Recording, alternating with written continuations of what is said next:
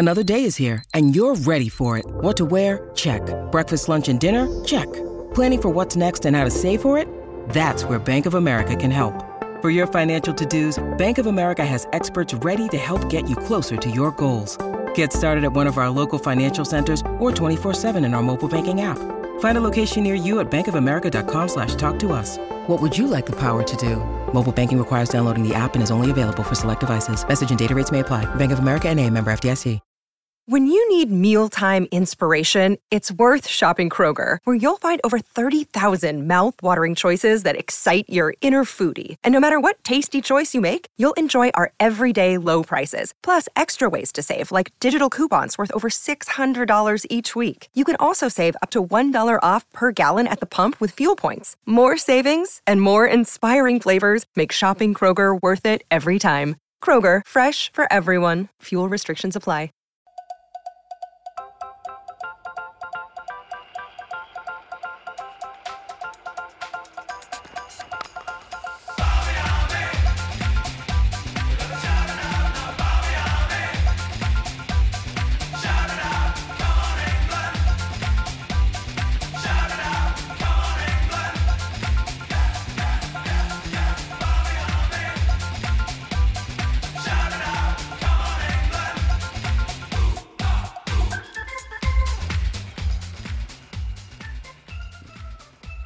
Hello and welcome to the Shackles Are Off podcast. Ashes fever has swept the nation and now everybody is a little bit down, aren't they? I think not because of the way it finished, I've got to say, but Chris Millard.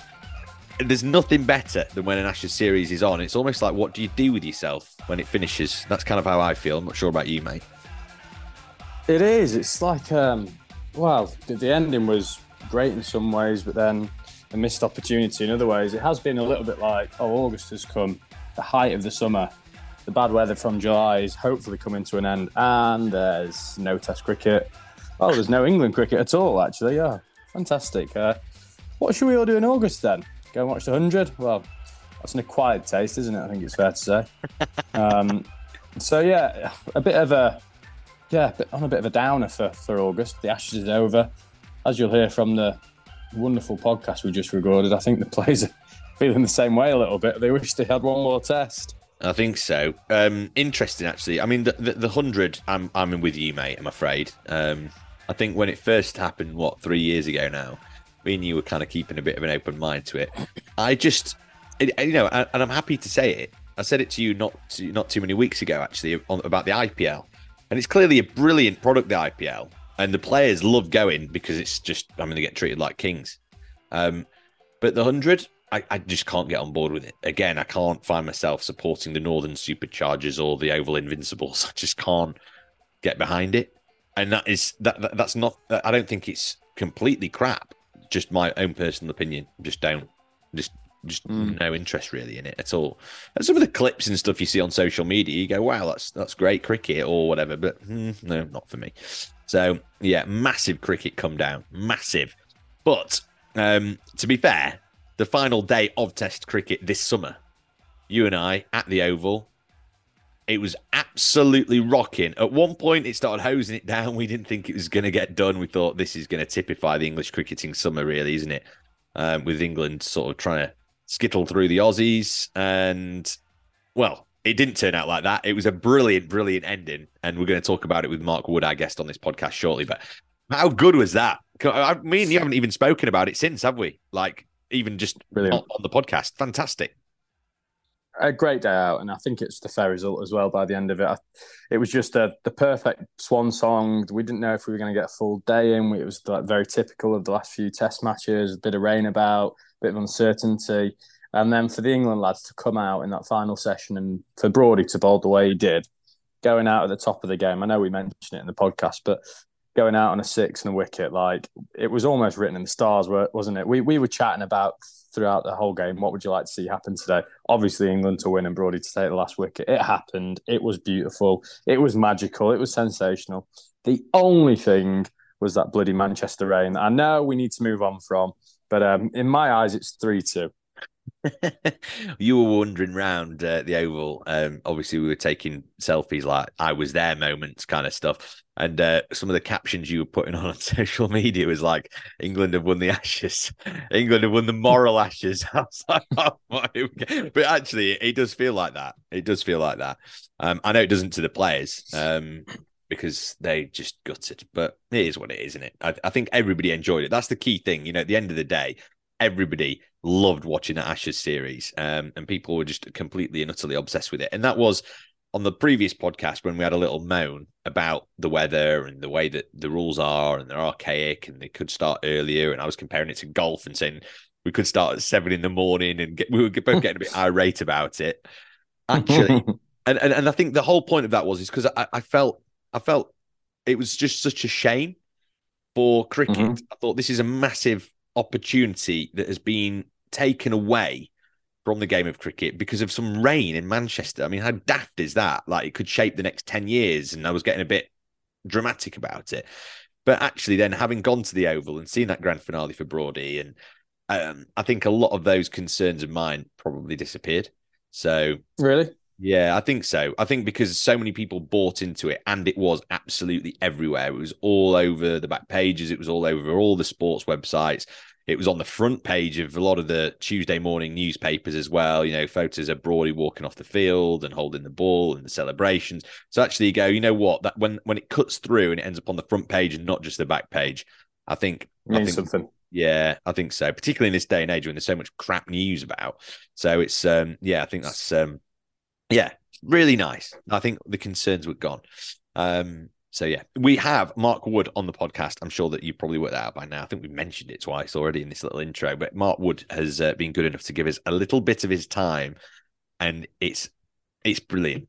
It's brilliant. I actually don't know which bit to even kind of tease ahead to, so just listen to it because, isn't it? How funny is he? He's just so naturally amusing, but gives some really nice, thoughtful answers as well. I mean, brilliant. You'll really enjoy listening to this, people.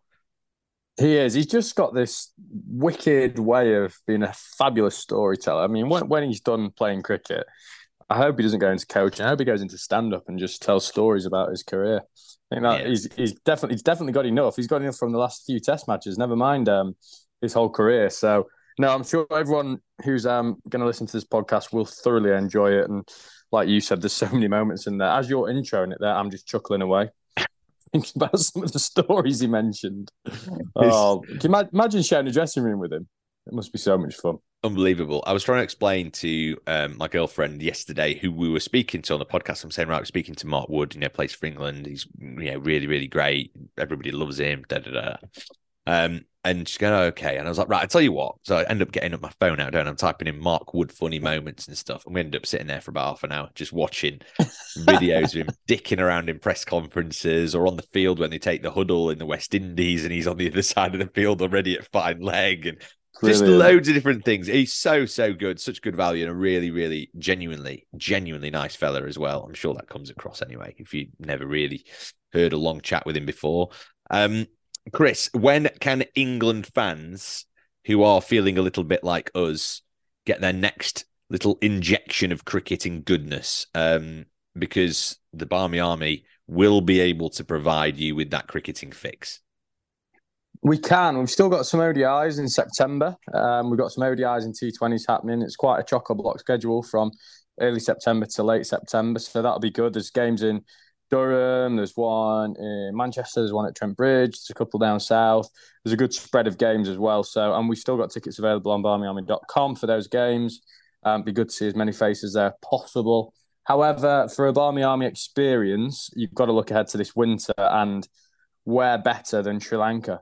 We've got the Fans World Cup happening in Sri Lanka, which is just going to be in line with the World Cup. We're just about to finalise the date. We're potentially looking at doing it as a watch-along, including the World Cup final. That's what we're working on at the minute. So 4 to 7 night trip in Sri Lanka, very reasonably priced. All thanks of Sri Lanka Airlines, our partner, who you've flown with before, Greggy, and I'm sure you'll speak very highly of them. But they've been great partners of ours for many, many years, and they've extended that partnership, trying to get some cricket back in Sri Lanka in line with what's happening over in India. I just can't wait to get back and have a lion lager. Yeah, hey, yeah, exactly. I forgot about that. I was trying to rack my brain. I was thinking, what is it? What is the lager there? We had a great party there, didn't we? Lion We Lager did. did a big party in Candy. It was fantastic. Yeah, that was great. They laid out all the Barmy Army stash and everything. Had all these like little flags and it was great. Oh, it was great. It sounds crap now explaining it, but it was really, really good that party, wasn't it? Now, we are also going to the actual World Cup, so we've got packages on sale at the minute for the ICC Men's World Cup in October, November. We've got some really cool packaging, some of the best parts of India as well. So check out barmyarmy.com to see what packages we've got left. They are selling fast, so be quick if you want to be on that tour to watch England regain the World Cup and watch the man we're about to interview become man of the series after bowling over India in the final. That's my prediction. There you go. Good prediction, actually. Good prediction. Great tours to be a part of. And like we've said, when it's getting a bit miserable in wintertime and you've been missing the cricket for a good few months at that stage, what a great place to go that will be. What an experience. Once in a lifetime, really. So yeah, do check that out, barmyarmy.com. Right, Chris, any other business before we get into Mark Wood? I'm sure that the listeners are, no, you're all right. You've not got anything else you want to get off your chest? Laws of cricket? No? Not this week, mate. Give me another week to think about it. We will be back with some more episodes as well. Look, all cards on the table. We don't know exactly who we're going to get on, but we promise that we'll be trying our best to make the podcast experience just as good as everything else that we do at the Barmy Army. So, right, we're going to get into it. Hey, you like that, don't you? There you go. That's why you pay me the big bucks. Right, Mark Wood, our guest on the Shackles Raw podcast. It is well worth a listen. So whatever you're doing, put it down, sit down, soak it in. Mark Wood on the Shackles Raw podcast.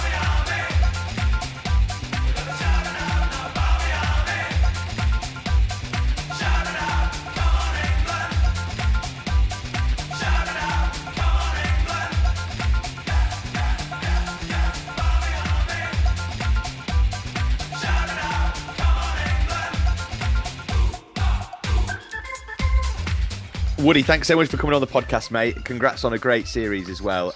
You look like you really enjoyed it. I did. I was frustrated I couldn't get in earlier.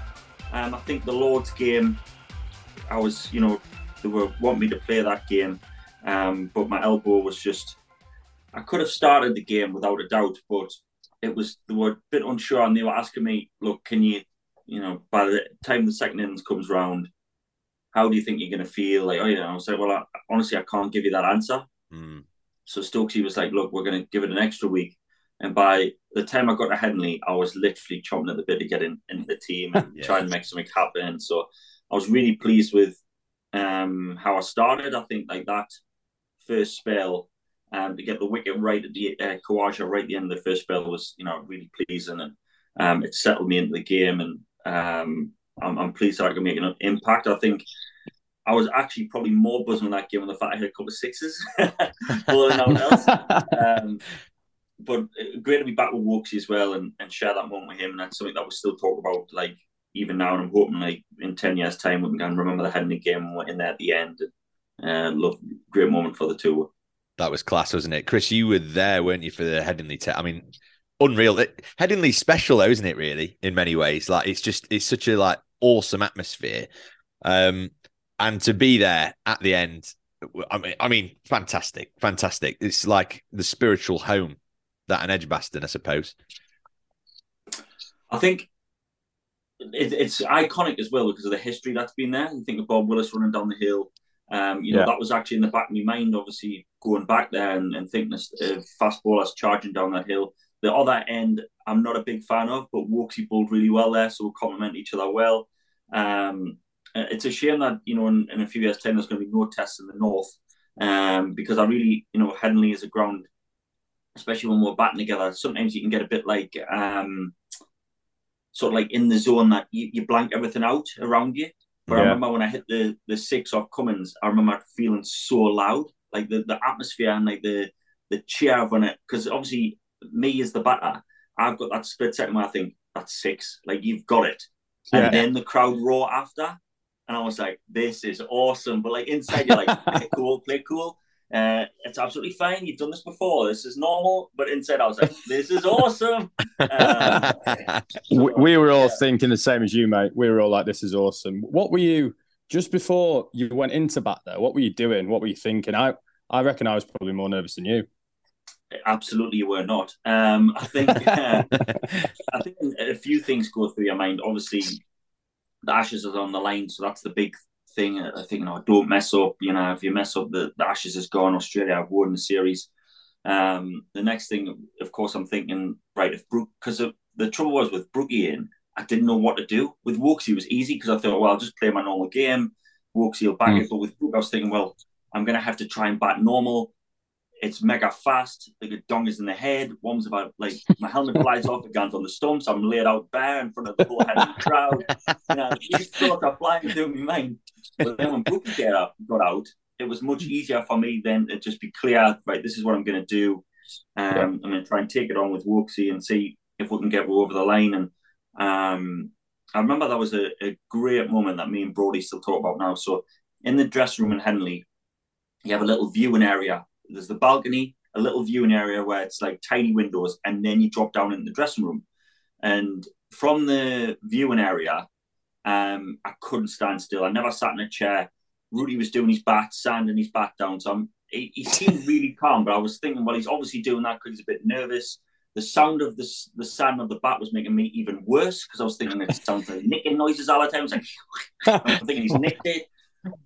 So I walked down the steps. I think, right, it's in the over. I'm just going to clear my mind. I'll walk down the steps, and I walked into the room, and Brody had his full pads on, not looking at anything on TV, just staring at the floor in all of his kit. And I sort of looked at him. We both crossed eyes without blinking or without any emotion. And I think he was a bit nervous and didn't know what to say. So he just put his hands up and went, "I've got chalk on my hands." And I was sort of like, okay. We just didn't. I think it's one of them awkward moments where we just didn't know what to say to each other because we were both obviously really nervous, breaking it. And he just put his hands up and went, "I've got chalk in my hands." I was like, right. I'm going to go back and watch the cricket, and just left him in there. So God knows how he was feeling. Yeah. That's absolutely brilliant. Have you thought about a career in sports psychology after you finish, Woody? Well, I didn't know what to say to him. I was a bit like, right. I obviously knew he was saying it because he was nervous, but I didn't know whether to reply with, "I've got no chalk on my hands," and just walk out the room. Oh my God, that is so good. Oh dear. Actually, those are the moments, aren't they, that when you go, like you say, in 10 years' time, you'll remember stuff like that clear as day, won't you? So good. And it never gets any easier. I actually enjoy batting, but I also hate it at the same time. I think it's that bit where you're waiting, the dread, that feeling. When you're saying that you felt horrendous, it's that dreaded feeling, I think, of letting people down or not getting. I mean, that's the first time I've been on the field. I've been on the field a couple of times when we've lost and I've had to shake hands. And that's the first time I've actually been not bowling, but batting on the field where we've getting over the line. And that was, an amazing feeling. I knew Wokesy was going to hit that ball for four. I just got a feeling that when he was on strike and when he'd want to win, I thought, he's whacking this. I just had that feeling straight away. And that was a lovely moment for me and him. He is such a good cricketer as well, isn't he, Chris Wokes? So good. And actually, I think because he's such a nice fella, isn't he? And you obviously got on great with him, but I think because he's so nice and he doesn't do all the kind of the razzmatazz and whatever, and because he's such a normal bloke, he doesn't perhaps get the credit he deserves, I don't think, because he's just, but he delivers every single time for England. And that was case in point, I thought. I totally agree. I think he's dependable. I think that's the thing about Wokesy, whether it's, bowling or batting or even in the field, he's dependable, he's solid, he's just an all-round good cricketer. It's not one thing where you think, oh, he's a bit weak here. He's just someone you can rely on, and I think the captain, loves that. And I think within the dressing room, I mean, I totally agree with what you're saying, but in the dressing room, he's, the lads know how much value he brings and how good a cricketer he is. And I think the only thing that I would say about Wokesy as a cricketer is that sometimes he's been, harshly done by, where he's left out the team and stuff, but every time he's in the team, he gives his best for England every time, wants to, he's not a big, doesn't make like a big song and dance about it, does he? Just gets on with his job and delivers when England need him. So great player to play with. I'm not in a relationship with Chris Woakes. I can't confirm that. I mean, after the Headingley game, there was all these things about we're holding hands on the plane and stuff like that. And I am good friends with him, but I just like to say that we're very much happy in our marriages and that we'll not be getting together anytime soon. I'm glad that that's on the record. It's a good point, though, Woody. It's a really good point because I actually don't know an England fan or an English sports fan that doesn't fancy Chris Woakes. So every time he plays, more people fall in love with him. Is that the same case in the dressing room? Absolutely. David Saker just keeps calling him the beautiful man rather than Chris Woakes' fast bowler. He just says great bowling, beautiful man. That's all he keeps saying. So I think the feeling's very much mutual in everywhere you go. It was popular, actually. We did that Barmy bingo event. You might have seen it on social media, Woody. And we were giving away cardboard cutouts. So over the course of the series, we probably gave away cutouts of, I think we had Owen Morgan, Jimmy Anderson, Stokesy, all the usual suspects. The Stokesy one was hilarious, by the way. It was a cardboard cutout of him from the book signing, wasn't it, Chris? It was literally him holding his autobiography. But yeah, the Chris Woakes one was very popular. In fact, the last one at the Oval, there was people like, please, can we have the Chris Woakes one? And people trying to swap theirs, and I can't. Yeah, you crack on. You do you. We'll talk about Brody in a bit, obviously. But just looking at that bowling attack, I mean, there's you, Wokesy, Jimmy, Josh Tong, Ollie Robinson, Matt Fisher, Sakeem Mahmood, Matt Potts, Ollie Stone, Sam Curran. Probably a few of the names I've missed out as well. I mean, it's an embarrassment of riches, really, going forwards, right? Yeah, I think the future looks bright in terms of, I mean, England, I think, historically have always had good fast bowlers. I think the fact that you're propped up by Jimmy and Brody for years, for someone like Woakesy, probably if he didn't have the two greatest bowlers in the game, he'd have played a lot more. And that just tells you how good of attack we've had for a long period of time. I think back to even, when Finney burst on the scene, he was, tearing it up as well. So I think for a long time, we've always had people that can step in.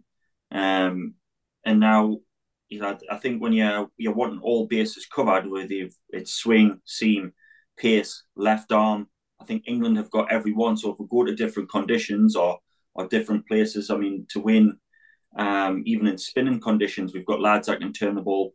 Leachy obviously spin away from the bat. We've got lads that can spin into the bat. So the win in Pakistan, Sri Lanka, these places, we've got ball and depth there that I think if there is even an injury or someone not available, that anybody can come in. I think the fact that we've got that, I think, actually pushes everyone to be better because no one's standing still. Because I know if you're not performing, there's a line of guys behind you who are ready to step up. So it's great that the coaching staff, I think, they sort of have this sort of like loyalty and the breed sort of like confidence in you. Is it even if you're not in the team? So even when I wasn't in the team, that first game at Edgbaston, McCullum sort of said to me, you've got a big impact to come this series. Like, make sure you're still ready, be ready. So actually, even when you're not in the team, you still feel like you're ready to contribute or you're ready when they need you.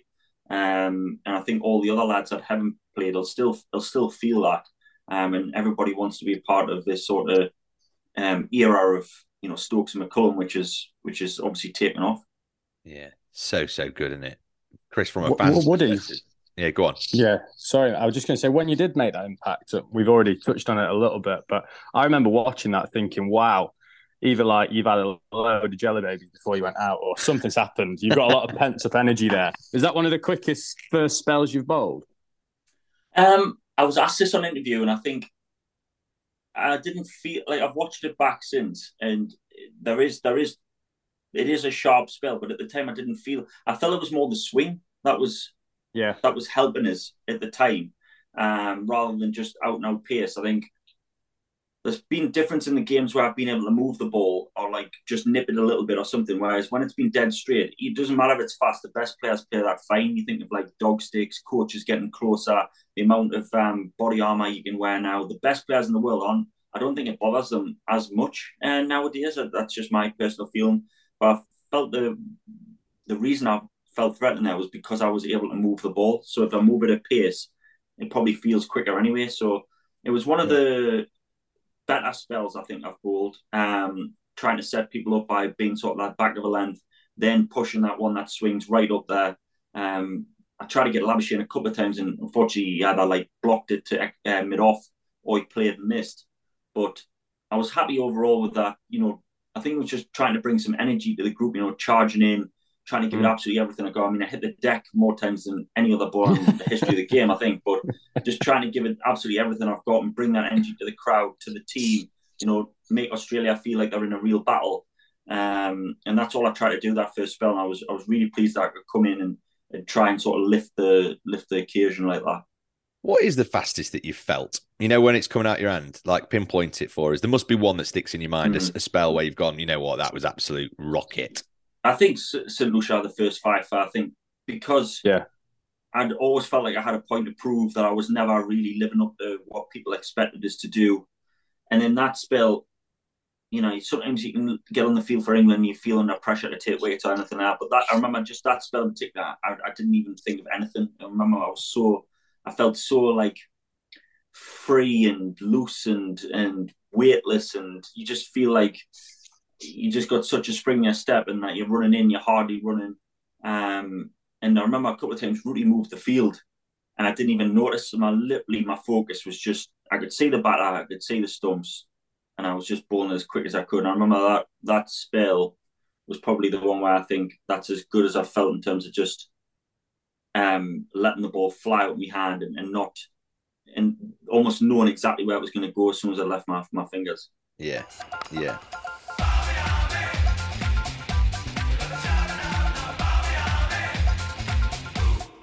Now, just breaking away from the podcast very quickly, because, Chris, I want to just flag the fact that our friends at Sri Lanka Airlines have been kind enough to sponsor this podcast once again. And they are a brilliant airline. But why should you be using them, Chris? What have you got coming up with Sri Lanka Airlines that actually might be a big help? We love Sri Lanka as a nation, the Barmy Army, and we love Sri Lanka Airlines as a partner, being a partner of ours since 2013. Ever since I've been at the company, we've always been in partnership with them in some capacity. So they've really helped us along the way. And they've extended that once more. We've got the Fans World Cup happening there in November time, which is going to be a fantastic experience where players, if you want to play, get to play at Goal Fort, watch potentially the World Cup final with like-minded fans and stay in a 5-star hotel for 4 to 7 nights. And it's going to be really, really affordable. We're working to just finalise the package with Sri Lanka Airlines at the minute, but they've been kind enough to sponsor the packages for that and this podcast. But we're looking forward to going back to Sri Lanka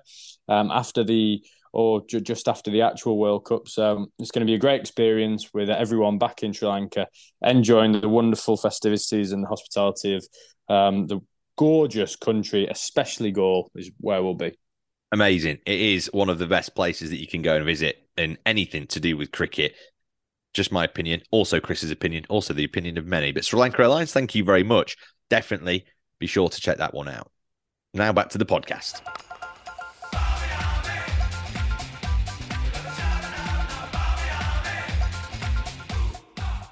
You were talking about getting the crowd going as well when you are bowling a fast spell like you did. Like you have done all series, to be fair, since you came in. The Aussies, do you feel that I don't know, do you feel like they get a bit of a sense of when the English crowd's getting excited? Do you feel like it's suffocating them a little bit? I think it's got to, because, at times when the crowd's up and stuff like that, even as an English player, I know how it affects me. And that, it gives me an extra boost. I'm then running in harder.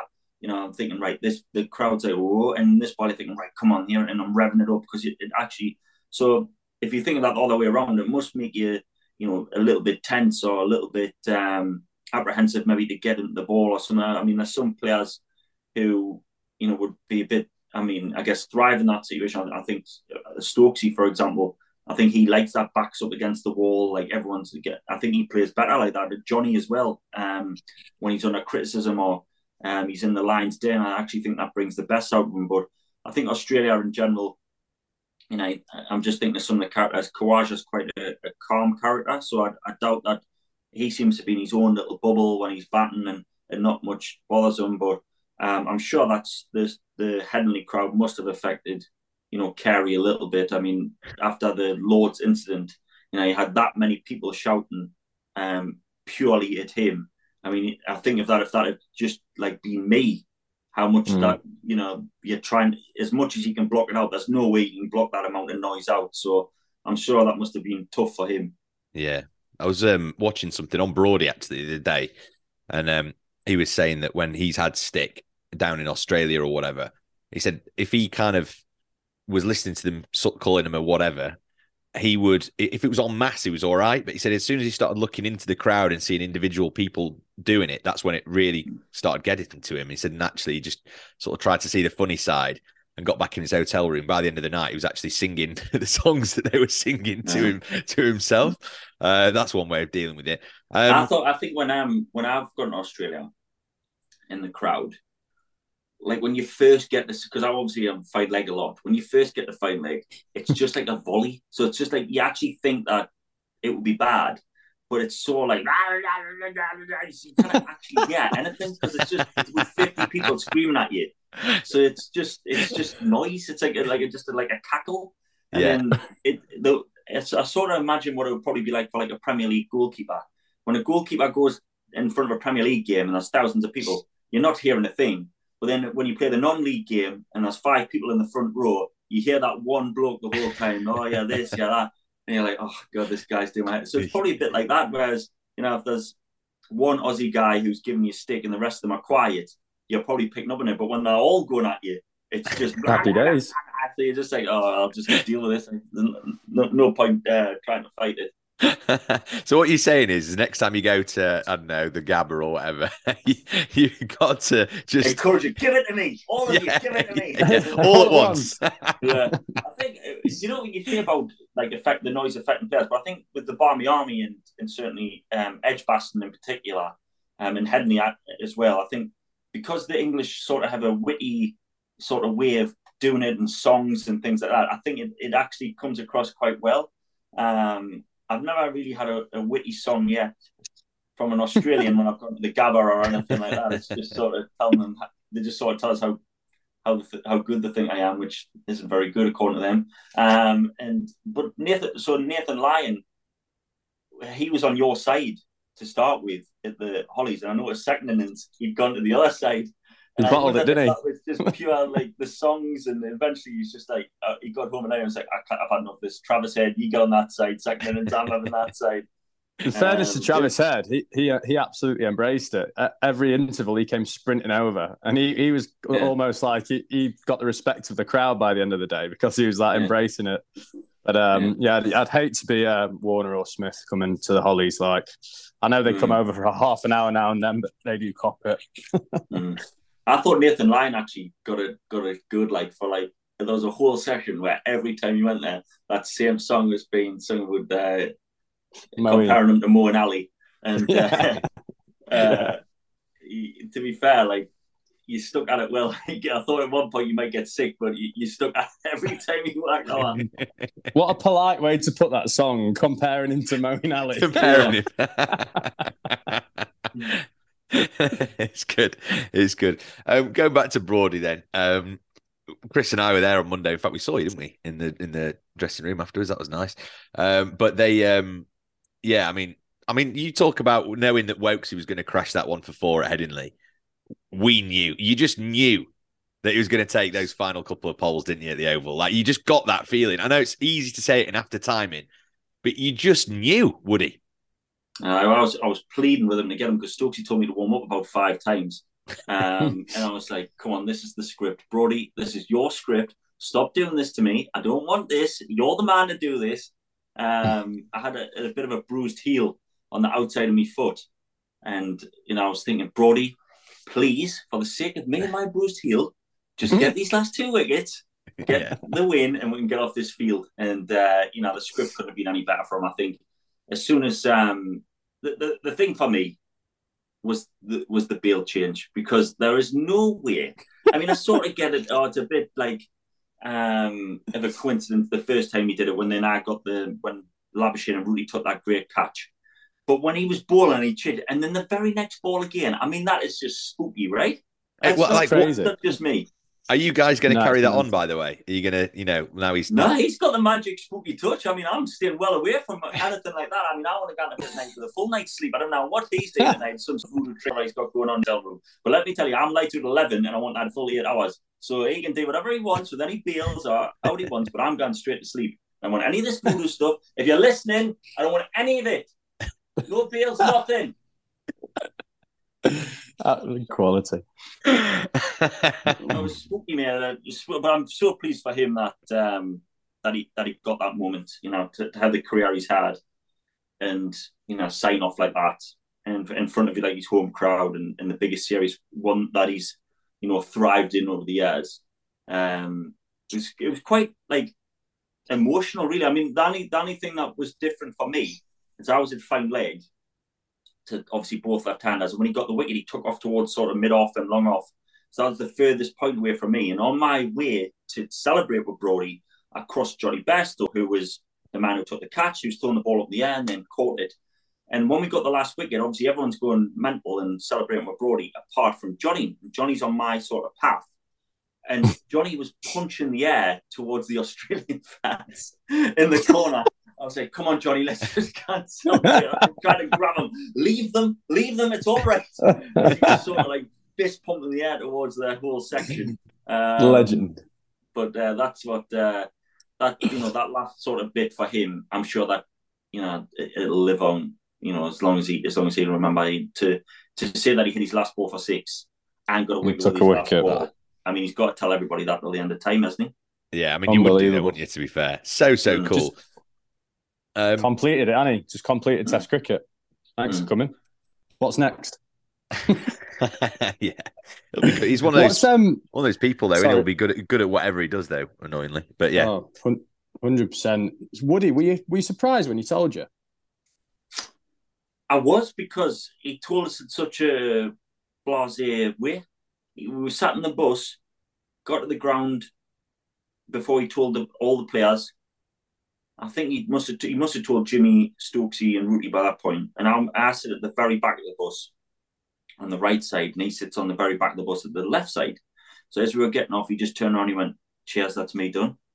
And I was just like shook his hand, and he said another couple of like really nice words, but that was how he started it. It was just, and then "Cheers, I'm done." And then he said a couple of nice words. I was just a bit like, I remember I kept saying, "Are you taking the piss?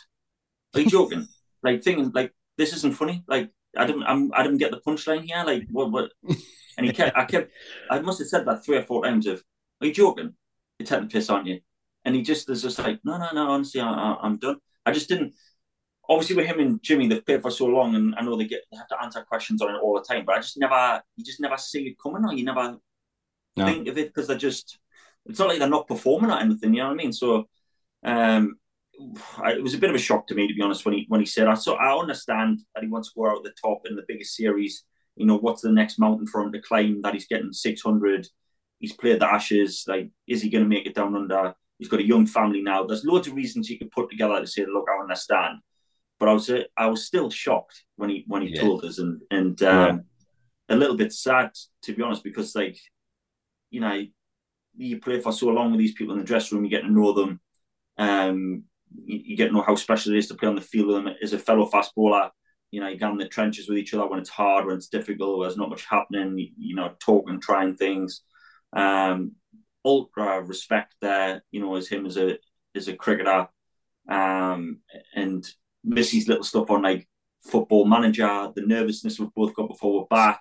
There's millions of things I could go through with Brodie. I mean, thinking of India when we're rooming right next to each other, and I could hear the walls were that thin. I could hear every conversation he was having, including one video that one against "It's Friday Then." He played that every Friday we were in India, and I could hear it through the wall every Friday. I actually got to the point where I wake one Friday thinking, is he going to play that song? Just so I can hear him play it. So loads of great memories with him.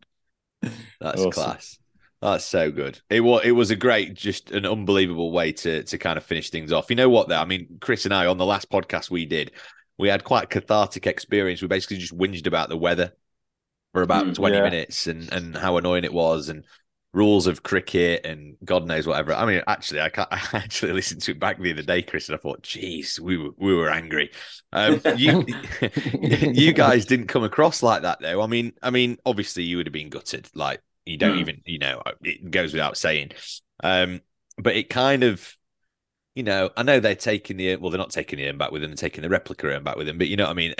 I know they retain the ashes and all that, but it perhaps doesn't. I mean, it doesn't feel like that to me. It doesn't feel like that to Chris. It certainly didn't feel like that on Monday. For you guys, I mean, you couldn't have really have done anything else there, could you?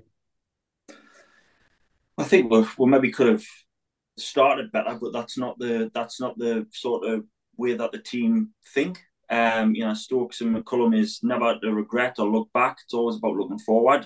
When we're 2-0 down, we knew that we had to win the last three games. I'm pretty sure if the weather hadn't have come, those last three games would have been wins for England. So it's a shame that the weather did come across, but that's part of the game. It kind of helped the weather. Kind of can't do anything about it.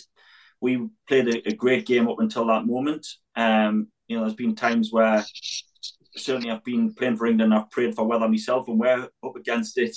And you're doing rain dances in the dressing room, and opening your curtains in 40-degree heat, thinking, please, just one drop of rain, like give away a session break or anything like that to try and help the game. So it's part and parcel of what happens. And I think when I look at the series, the score could have been so different. We could have ended up being 4-1 winners. We could have won 5-0. Now Australia, Australia will say that they had moments where they could have pipped it. So I think looking through England sort of rose-tinted glasses, I think a lot of the games we dictated the play, or we felt we dictated the play. Australia hung on in there. They obviously did well. They're a fantastic side. But I think, like, overall in the series, the feeling from our camp was that we played some great cricket and dictated the games. And if we maybe, things had gone slightly differently, again, not looking back, because that's not what the captain wants to do, but if we'd done things maybe slightly different, then the result might have been totally different altogether. Yeah, it definitely would. Not just slightly different. I'm not talking about the weather in winning 3-2. I'm talking about if things are slightly different edge basting. If that Stokes catches is a centimetre lower, or if at Lords we get away with one hits the gap instead. I mean, that's cricket in general, but it could easily have been 4-0 or 4-1 or 5-0. Like, these are just the fine margins of the game. It was like game defining moment after game defining moment, wasn't it? But I mean, look, it was awesome. We absolutely loved it. So, as fans, as watchers, I mean, how much did we love it, Chris? It genuinely swept the nation. I know that you guys, you get a bit of a sense of that, but actually, you're kind of in your bubble, you're doing your own thing, and I agree with you. I've had random people on the street, and I never normally get bothered, and I've had random people on the street saying how good it was and how much they enjoyed it, and people saying they've never watched cricket and they've been right into it. So I totally agree with you in that sense, and that it seems to have been hyped more than previously, or more than, I mean, sometimes when I've played for England, or even a big one-day stuff and 2020 and stuff, you might get the odd person, but this felt like this summer. It was like literally everywhere we went, there was people stopping with to say good luck, or what a great game, or well done, or how much they're enjoying the series and things like that. So I definitely have felt it more this series than previously. Yeah. You could tell it just had that sense of 05 again. Just that crazy sense of like the nation was swept by it. No other major sporting competition going on at the time. Front page, back page. Oh, it was great. Really, really good experience. I think from the like fans an appetite point of view, Australia weren't satisfied. I know they've gotten the urn, but they didn't over celebrate the end. We weren't satisfied because we were like, we were so close. We felt like we've done this and done that. Like we've dominated a couple of games. We felt like we should have it. So I don't think either team really has left it feeling that satisfied. I think both teams will feel they could have won or they could have done more. It's sort of like you just want. Like, we were like, right, well, more games, we want more matches. Like, let's go. Like, let's keep it going. Like, there's loads of the summer left. Let's just keep playing. So I think both teams just sort of felt like probably not fully into it. Like, Australia like lifted the urn, but there wasn't like a massive over celebration. No. Us as well. Like, we were thinking, come on, like, this has been so good. We want to keep it going. So I think both teams in general haven't felt that sort of I guess that the hunger for the Ashes has been fulfilled, really. Yeah. Hey, well, it sets it up nicely for next time around when you'll be steaming in bowling rockets. Definitely. I'll certainly be trying. Good man. man. One thing I wonder whether you'll be doing or not there, Woody, is Greggy mentioned Barmy Bingo earlier. Me and Greggy have said, like, who's your dream host for Barmy Bingo? Like, and it always comes back to you. You would absolutely lap it up. So one day, maybe on your swan song, can you come and host a Barmy Bingo for us? Absolutely. I'll come anytime you want us, lads. I'll be there. That'd be class. You'd actually love it as well. I think you would really quite enjoy it. Particularly since your song, the Shake It Up Woody song, just seems to drag the evening on a bit longer and longer because people just sing it ad infinitum. So that's it. I when I get back to me mark sometimes, I rush trying to get back to that. And I think, like, quick, I've got to turn, run. Yeah, so it depends. Sometimes I think it's sometimes if I'm close to me mark, it's shake it up, and then if I'm miles away, it's they're like, hurry up. I'm like, I've got to get back. The lads are Stokes. Like, what do you think about this field? I'm like, no, the song, man. I got to get back. That's absolutely right. We'll try and time it better next time. Woody, we've kept you for long enough, mate. Thanks so much for talking to us. Great to talk to you. And we'll see you. We'll see you soon. Enjoy your rest period, if there is such a thing. Thanks, legends. Thanks for all the support. Been top man.